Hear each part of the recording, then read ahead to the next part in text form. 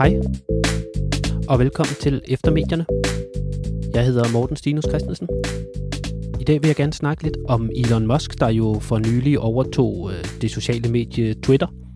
Der er jo 1000 ting, man kunne snakke om i forhold til det her Twitter 2.0, som Elon Musk er i gang med at bygge. Men i dag vil jeg gerne tale lidt om Elon Musks politiske orientering, fordi det tror jeg er vigtigt at overveje, når vi kigger på, hvilken retning Twitter nok kommer til at bevæge sig i fremtiden. Det er ikke nødvendigvis det allervigtigste at tale om i forhold til Twitter, og der er jo som sagt mange ting, man kunne kigge på i forhold til den her nye version af Twitter. Men lige i dag snakker jeg lidt om Elon Musks politiske orientering, fordi jeg synes, det er vigtigt at være opmærksom på det, da det som sagt virker som om, at han har tænkt sig at bruge Twitter til at fremme sin politiske dagsorden, og at han har tænkt sig at gøre Twitter til et sted, hvor højrefløjsdiskurser kommer til at være meget dominerende. Det kan man jo synes om, hvad man nu vil, og det kommer jeg helt sikkert til at diskutere mere i fremtidige afsnit. Men i dag vil jeg bare lige snakke lidt hurtigt om, hvilke indikationer vi har på, hvad Musk egentlig mener. Siden han overtog Twitter, har han jo været meget aktiv på platformen og tit gjort sig selv til the main character of the day, som man tit snakker om, hvor alle på Twitter snakker om, selvfølgelig ikke alle, men mange på Twitter, snakker om en specifik person, der har tweetet et eller andet særligt bemærkelsesværdigt. Og det har så tit været Musk her de seneste par uger, og han virker til generelt ligesom at se hans ejerskab som Twitter som noget, der også indebærer, at han selv skal være meget aktiv på Twitter og være med til at sætte sådan den dominerende diskurs på Twitter, hvis man kan tale om det. Det kan man jo ikke rigtig tale om, fordi Twitter er jo mange forskellige ting, og der er alle mulige forskellige bobler osv., hvor folk er.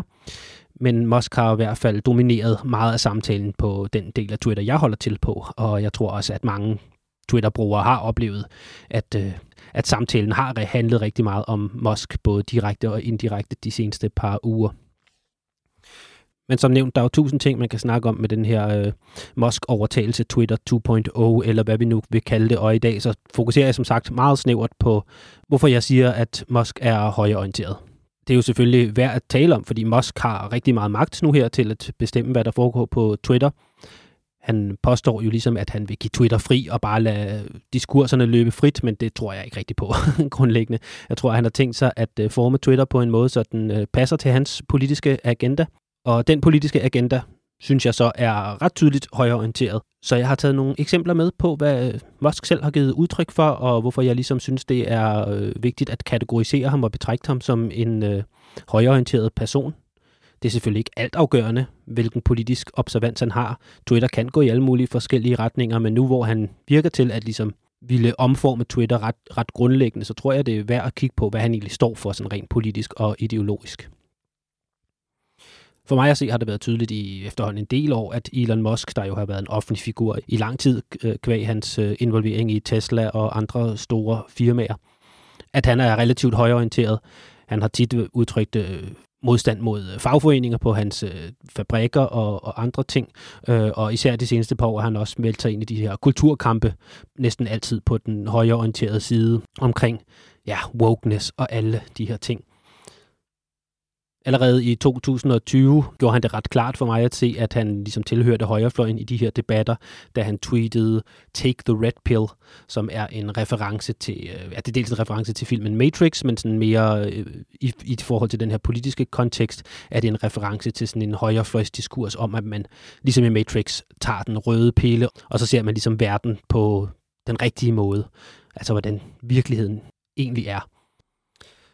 Og det her med at tage den røde pille har været meget sådan en højrefløjsdiskurs omkring, at man går op imod etablissementet, at man ligesom ser verden, hvordan den virkelig hænger sammen. Det var noget, der især trivedes under Donald Trump, og det her med, at det politiske verden var grundlæggende korrupt, og det kunne man ligesom se, når man havde taget den her red pill. Så allerede dengang i 2020, og også før det for den sags skyld, men den tweet i april 2020, som især blev berømt, fordi at Ivanka Trump, Donald Trumps datter, svarede på den, at det var hun helt med på, det her, og ligesom bifaldede Elon Musks opfordring til, at man tog den her røde pille. Så det er ret klart allerede for den tid, at Musk så sig selv som allieret med højrefløjen. Især siden hans involvering med Twitter, er han for alvor begyndt at markere sig som en højrefløjsfigur. Blandt andet i den her modstand mod wokeness osv. Han taler tit om the woke mind virus. Det gjorde han for eksempel i april i år, hvor han tweetede om, at Netflix var blevet unwatchable på grund af The Woke Mind Virus, som er noget med, at Netflix går op i minoriteter bliver repræsenteret ordentligt og så videre. Men det var han meget imod, og han mente, at Netflix var blevet helt umuligt at se, fordi alle deres serier og så videre bare var super woke. Det er jo så selvfølgelig en længere diskussion om, hvad wokeness betyder i den her sammenhæng. Er Netflix woke og så videre? Det er ikke lige det, jeg vil gå i dybden med her i det her afsnit. Jeg kommer helt sikkert til at snakke mere om wokeness og store firmaer som Netflix og så videre i fremtidige afsnit. Men i dag er jeg som sagt bare interesseret i ligesom at få fastlagt, at Elon Musk tilhører højrefløjen i de her og mange andre spørgsmål. Så dels er der de her holdningstilkendegivelser, som ligesom flugter med højrefløjsdiskurser osv., men oven i det kan man så også lægge, at den seneste måneds tid har han også direkte udtrykt støtte til republikanere i USA.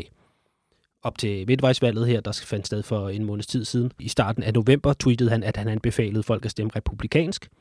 Det var så pakket ind i den her lidt fjollede idé om, at det ville gavne uafhængige vælgere at have flere republikanske folk valgt til kongressen og så videre, fordi at så ville politikken blive mere balanceret. Det er jo absurd, hvis man har betragtet amerikansk politik, der er ekstremt polariseret, og der nærmest ikke er noget reelt samarbejde mellem de to fløje. Men det var ligesom det, han pakkede den her anbefaling af, at man skulle stemme republikansk ind i. Han har også udtrykt støtte til Ron DeSantis, den meget, meget konservative republikanske guvernør i delstaten Florida. Der var blandt andet en bruger her i slutningen af november for et par uger siden, der spurgte Musk på Twitter, om han ville støtte Ron DeSantis, hvis han stillede op til præsidentvalget i 2024, og det svarede Musk yes på.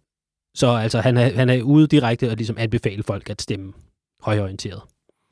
Og det er så i tilgift til alle de her meningstilkendegivelser, han ligesom selv har lagt op på Twitter, hvor han går meget imod wokeness og fagforeninger og så videre. Så ret åbenlyst højreorienteret. Særligt efter hans overtagelse af Twitter har han også interageret rigtig meget med meningsdannere på den amerikanske højrefløj. Og det kan man bare gå ind og kigge på hans Twitter-side for at se, at han interagerer rigtig meget, rigtig positivt med mange amerikanske højrefløjsfolk. Og altså det er jo, hvad det er. Musk er en højreorienteret person, ligesom så mange andre. Han er imod wokeness og så videre, som så mange andre. Det er han blevet meget offentlig omkring her på det seneste, så det er selvfølgelig værd at overveje, når ejeren af det her kæmpe sociale medie ligesom meget offentligt går ud og melder ud, at dels at han er højreorienteret, men også meget framer den her hans politiske orientering som noget, der er med til at styre, hvordan han driver Twitter. Den måde, han driver Twitter, er jo tit pakket ind i den her forestilling om, at Twitter har favoriseret venstrefløjen. Det er der ikke rigtig umiddelbart særlig meget, der tyder på, men det skal jeg nok snakke mere om i fremtidige afsnit også. Men altså, det er helt klart, at Musk er højreorienteret og har tænkt sig at bruge den her politiske orientering i den måde, han har tænkt sig at drive Twitter på. Og især i den måde, han kommunikerer på. Og så kan man jo så spørge, hvorfor han gør det her. Der kan jo ligesom også være flere forskellige årsager til, at han har gjort sin højreorienterethed meget central i sit brand her de sidste par måneder.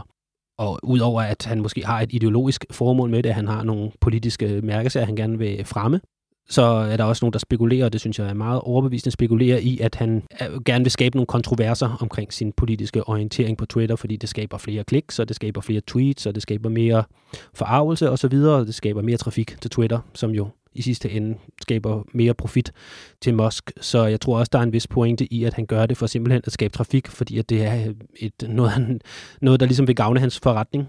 En af de mere spekulative ting, man kan kigge på, er også, at Musk drives af sådan helt sådan nede på jorden personlige vendettaer og personlig mishag over for de woke og så videre. Altså folk, som han er uenig med, og det der jo, det kan man jo bare kigge på danske medier. Der er mange, der ikke bryder sig om de woke. Og der er en del eksempler på, at Musk ligesom møder modstand for folk, han opfatter som woke, og så derefter accelererer sin anti-wokeness på Twitter, eller hvad man nu skal sige. Det så vi faktisk et eksempel på herhen over weekenden, hvor Dave Chappelle, stand-up-komikeren, af en eller anden grund havde inviteret Elon Musk op på scenen under et show, han holdte i San Francisco. Så blev han så modtaget sådan her. Ladies and gentlemen, make some noise for the richest man in the world.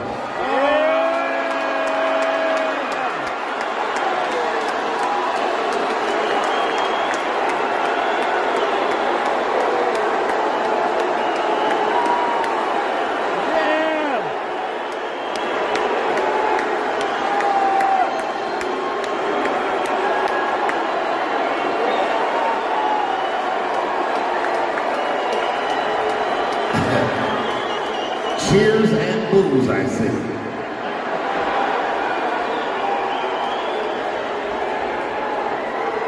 Elon. Hey, Dave.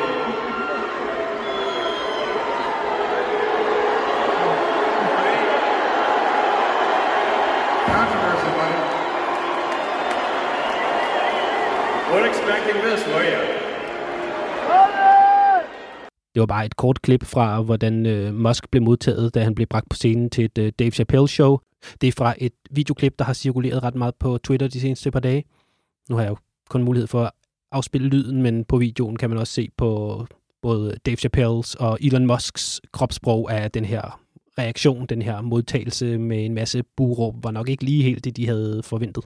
Og det tog ikke mange timer efter, han havde haft den her ubehagelige oplevelse ude i den virkelige verden. Han er jo vant til at være omgivet på, det tror jeg er ret ukontroversielt at påpege, at Musk er vant til at være omgivet af yes-mænd og folk, der bare klapper ham på ryggen og fortæller ham, hvor genial han er i sit dagligliv, og ligesom mestendels ansætter folk, der er psykofanter og aldrig kunne finde på at for alvor kritisere ham. Det var der jo også snak om tidligt efter hans overtagelse i Twitter, at folk blev fyret, hvis de kritiserede ham. Og så selvfølgelig på Twitter, hvor der også er, altså på bare gå ind og kigge under hvilken som helst Elon Musk tweet, det er fyldt med psykofanter og spytslikker og så videre, der fortæller ham, at han er verdens mest fantastiske person. Så jeg tror simpelthen ikke, han er vant til at møde den form for modstand i sit dagligliv. Så straks efter, eller i hvert fald et par timer efter, han havde den her ubehagelige oplevelse, tweetede han: "The woke mind virus is either defeated or nothing else matters." Og det er selvfølgelig mange, der har haft det sjovt over, hvordan Musk ligesom blev ydmyget der på scenen på Dave Chappelles show, og Musk har helt tydeligt opfattet det som om, at det var The Wokes, der buede af ham her i San Francisco, som jo er en relativt progressiv by, hvor Dave Chappelle optrådte. Og det er svært at se det som et tilfælde, at efter han lige blev udsat for den her ydmygelse af en masse San Francisco-folk, at han så et par timer efter går helt amok over for The Wokes på Twitter. Og som jeg sagde i starten, der foregår jo virkelig mange ting med Twitter for tiden, og det er svært at finde ud af præcis hvad og hvorfor, og hvad der foregår med Musk blandt andet. Men jeg tror, at de her tre ting, som jeg lige nævnte her, at der er en helt reel ideologisk modstand mod venstrefløjen. Han er højreorienteret, og han vil gerne ligesom fremme den politiske dagsorden. Så er der måske også noget med noget profitmaksimering, at han ved, at kontrovers skaber mere aktivitet på Twitter, som jo så ender med at skabe mere profit for ham. Så han vil gerne skabe kontroverser med sin egen Twitter-konto, der har 120 millioner følgere, og han er jo også en prominent figur på Twitter, så der er også en vis naturlig motivation i, at han ligesom gerne vil skabe den her trafik på Twitter ved at udtrykke nogle holdninger, som han ved bliver centrum for debatten. Og så er der det her med, at det virker som om, han simpelthen har nogle personlige vendettaer mod folk, der er woke, og når han ligesom møder modstand, så skyder han skylden på de woke-folk, der simpelthen bare ikke fatter, hvor genial Musk er, og så retter skytset mod dem. Som jeg sagde i starten, der er 1000 ting, man kan snakke om med det her Twitter-ting, og jeg kommer helt sikkert til at snakke om det mere i fremtidige afsnit. I dag vil jeg bare lige snakke kort om, at Musk virker til at være højreorienteret, og at rigtig meget virker til, at han vil flytte Twitter i en mere højreorienteret retning. Det er jo, hvad det er.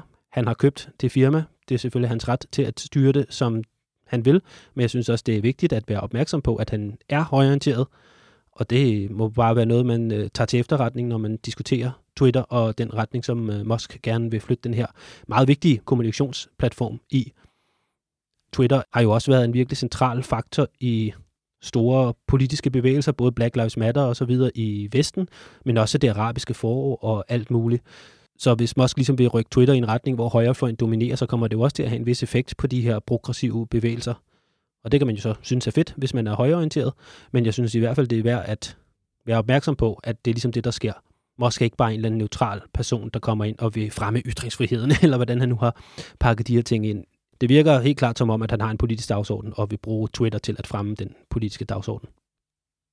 Som jeg har nævnt tidligere, så er den her podcast jo et hobbyprojekt. Jeg vil gerne have snakket endnu mere om Twitter og Elon Musk og så videre i dag, og det kommer jeg helt sikkert til i fremtidige afsnit, som sagt. Men i dag havde jeg kun lige tid til at hurtigt gennemgå Musks politiske orientering. Og her til slut er det jo også virkelig værd at nævne, at Musk har kun styret Twitter i en måneds tid. Der kan nå at ske alle mulige ting, men lige pt. Tyder det på, at dels at han er ret over højreorienteret, og dels at han vil bruge sin indflydelse på den her platform til ligesom at fremme højrefløjens dagsordner. Det kan nå at ændre sig, og det vil jeg selvfølgelig holde øje med løbende i eftermedierne.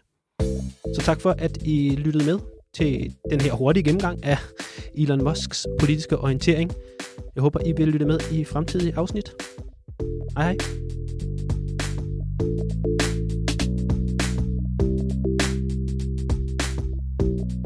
Efter medierne er produceret af mig, Morten Stinus Christensen.